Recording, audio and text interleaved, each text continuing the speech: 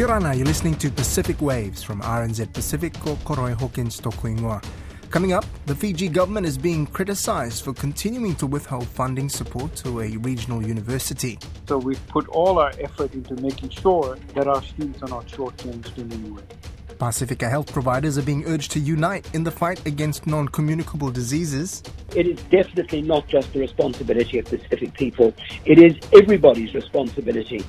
And all the proceeds are supposed to go to Ukraine. That means we will all work for free and we'll get sponsors. Cook Islanders are doing their bit to support victims of the Ukraine invasion, but have some taken things a step too far.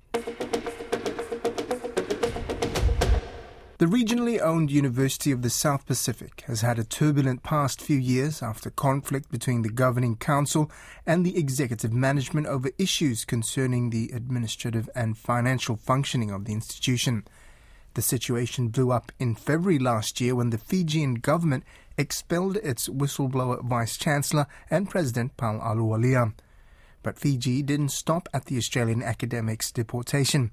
When the University Council maintained its support for Pal Ahluwalia, the government cut its funding to the regional university, saying it would not be reinstated until an independent investigation into the institution was conducted.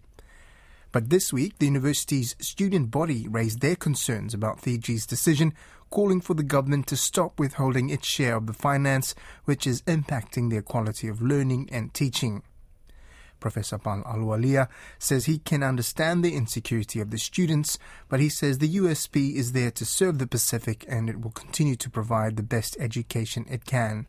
He spoke to RNZ Pacific regional correspondent Kelvin Anthony about how the university is prioritizing the needs of its students under the current circumstances. What we have done is, while we have not spending the money we would have on infrastructure and on the estate, we're absolutely plowing all our money into our students and into our education provision. So for us, our new strategic plan is all about being student-centric. So we've put all our effort into making sure that our students are not shortchanged in any way. So while I can understand the students' insecurity, and of course, if I was a student, I'd be worried that, their government is not paying the grant, I want to assure the students that we are doing everything in our power to make sure that the quality of their education is not affected. We are trying our best under the circumstances that we are in to deal with this situation as effectively as we can. And I think myself, the entire senior team and all our unions and our staff and our students have all been committed to work under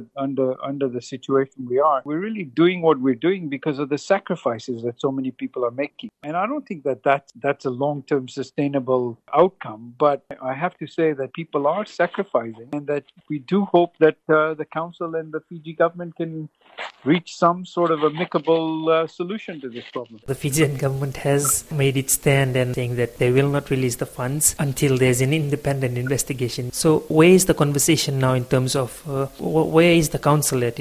So Kelvin, this has been delegated by the council to a council subcommittee, and that council subcommittee is dealing with this issue. And so I'm not, privy to know exactly what the deliberations are. We will await to hear from that council subcommittee of how those negotiations are going. I completely respect the council, and I respect that whatever the council will do will be the best outcome for the university. Now, in terms of the infrastructure, there have been some infrastructure projects that cannot proceed because of these funds being withheld. Are you concerned that this will in any way hinder the progress of the university? Look, in the short term, I don't think there's any danger of that. I think that we're committed to doing whatever we can to provide the best quality education. We are the premier institution in the region, and I think we will continue to be that because we are absolutely focused on the education of our students. Now, when we say that, of course, we've had to defer maintenance, but really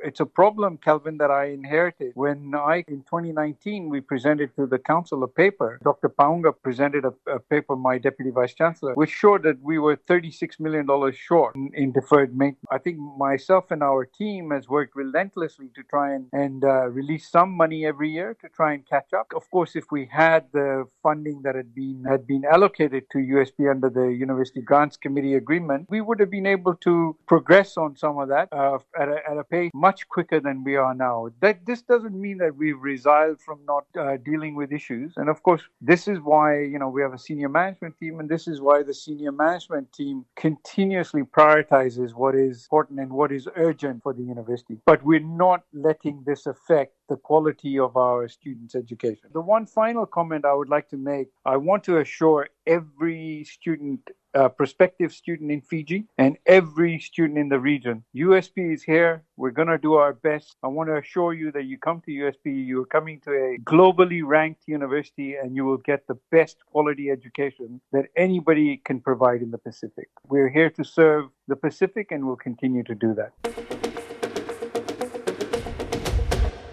A leading diabetes expert in New Zealand is calling on Pacific health providers taking on non-communicable diseases in the community to work together in tackling the crisis. There are around 40,000 morbidly obese or high BMI adults in counties Manukau DHB. Pacific communities make up around half of that figure. RNZ Pacific's Lydia Lewis reports. The recent passing of rugby great Vainga Tuingamala has not only left hearts aching, but a question mark looming over the health initiative he set up to change the lives of the people who, like himself, are represented in that statistic. It is definitely not just the responsibility of Pacific people. It is everybody's responsibility. Otago University professor Sir Jim Mann, who was this year knighted for services to health, says we can do something about it. Government has got to do its bit to ensure that there's a food environment that is conducive to healthy choices. It is the media's responsibility to put good messages across. And of course it is individual responsibility too. But it's not just the responsibility of individuals.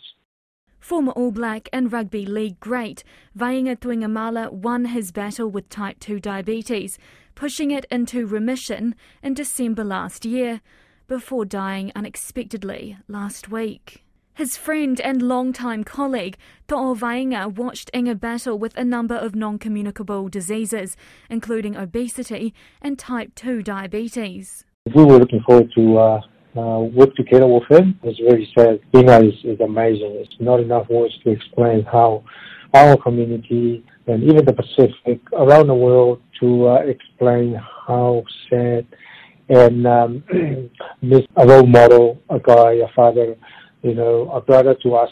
When Inga and To'o hung up their rugby boots, they eventually found themselves working with and giving back to the Pacific community they loved so much. One of the places they worked was Alliance Health Plus. Its CEO, Wayne Williams, says he watched Inga's journey to better health. But in the beginning, the issues were severe. Inga suffered through a diabetic coma. He was in hospital for 3 days. It was a shock factor for Inga around realising that he was close to death and he'd let himself go and all those causal effects leading to his conditions. There's only one way to go from that point around June last year, which was to improve, or the other option was not worth considering. The plan was to formulate a program following Inga's success called Odyssey to slash type 2 diabetes rates and change the lives of the 40,000 people counted as obesity statistics in counties Manukau DHB. Auckland University Population Nutrition and Global Health Professor Boyd Swinburne says programs like this are vital. They need to be centred within the culture. They need to be built by people who are experiencing the problems themselves. It's such a shame that Inga's program didn't get up and running, because programs like this are really needed. While there are many initiatives across the country providing grassroots services in the community, including the Whono in Auckland and SWIPIX in Waikato, Sir Jim Mann says it is time they all come together, share ideas and tackle diabetes head on. I don't want energy to be wasted when people can learn from each other. I would be very happy to try and facilitate. It should clearly be Pacific-led. It should not be led by me. It's the kind of thing I desperately want to do to ensure that people make the best possible use of their time and expertise. Counties Manukau DHB has the highest rates of high BMI in adults, followed by Waikato. Sir Jim Mann says the focus should be on diabetes, not obesity, and the fight on programs like Inga's Hands is how to achieve remission in diabetes in the long term. I mean, I've been working in this area for about 45 years, and we warned the New Zealand government, we warned the Health Research Council from a committee that I was on certainly over 30 years ago, when the problem wasn't anything like it is now. We predicted what was going to happen if nothing was done, and of course nothing was done. Health Alliance Plus hopes the legacy of Vainga Tuinga Mala will not be forgotten, but live on through Pacifica who make the decision to change their lives through exercise and, most importantly, healthy eating. Cook Islanders are rallying together to fundraise and support Ukraine amid the Russian invasion. Many business owners who also happen to be European expats living in the Cook Islands have felt compelled to help. Now at least a dozen people in Rarotonga are in the process of organising events to raise money for refugees displaced by the war. RNZ Pacific's Alicia Foon has the story. In Rarotonga, OTB bar and restaurant owner Philip Nord is planning a 100-person fundraising dinner called the Cook Islands MasterChef Fundraiser. The goal is to raise $10,000. At the moment, we're looking at doing one event which has the potential of making it $10,000, yeah? And all the proceeds are supposed to go to Ukraine. That means we will all work for free and we'll get sponsors. And there's other fundraisers going on in other areas. This one could be the biggest one. We just thought we'd do a dinner, a fundraiser dinner with including wines and food and degustation, Pacific style.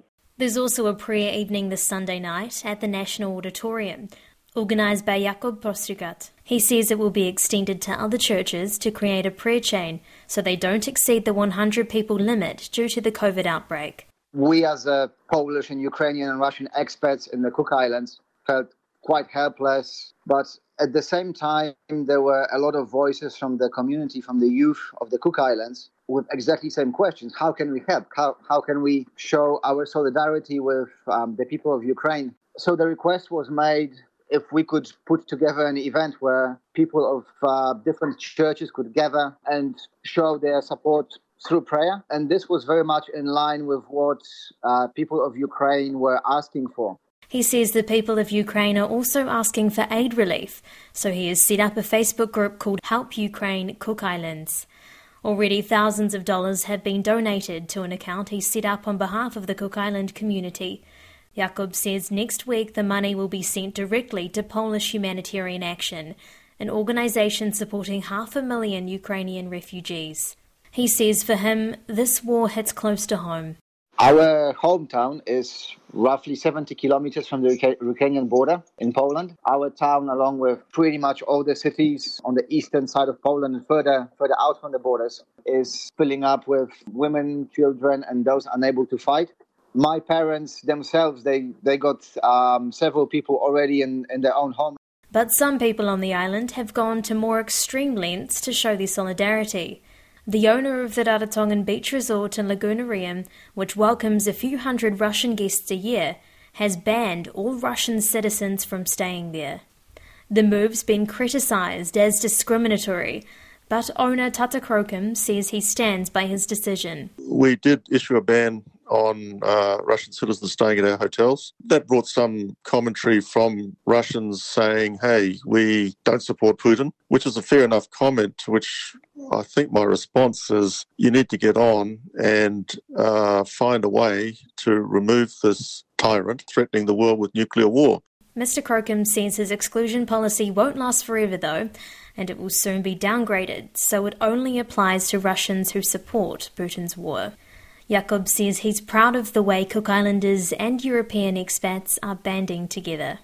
We realise that what we're doing from the Cook Islands is only but a small drop in the ocean of aid, and possibly it's not going to make a huge difference. But as I mentioned before, there is a very strong will on the people of Cook Islands to make sure that they are part of that effort, and every little bit counts, and hopefully whatever we do here is going to make a difference to some families on the other side.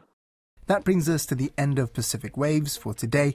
Remember, you can download us free to your device from Spotify, iHeart or Apple Podcasts. And if you're using Apple, please leave us a rating so others can also find us. Ka kite ano.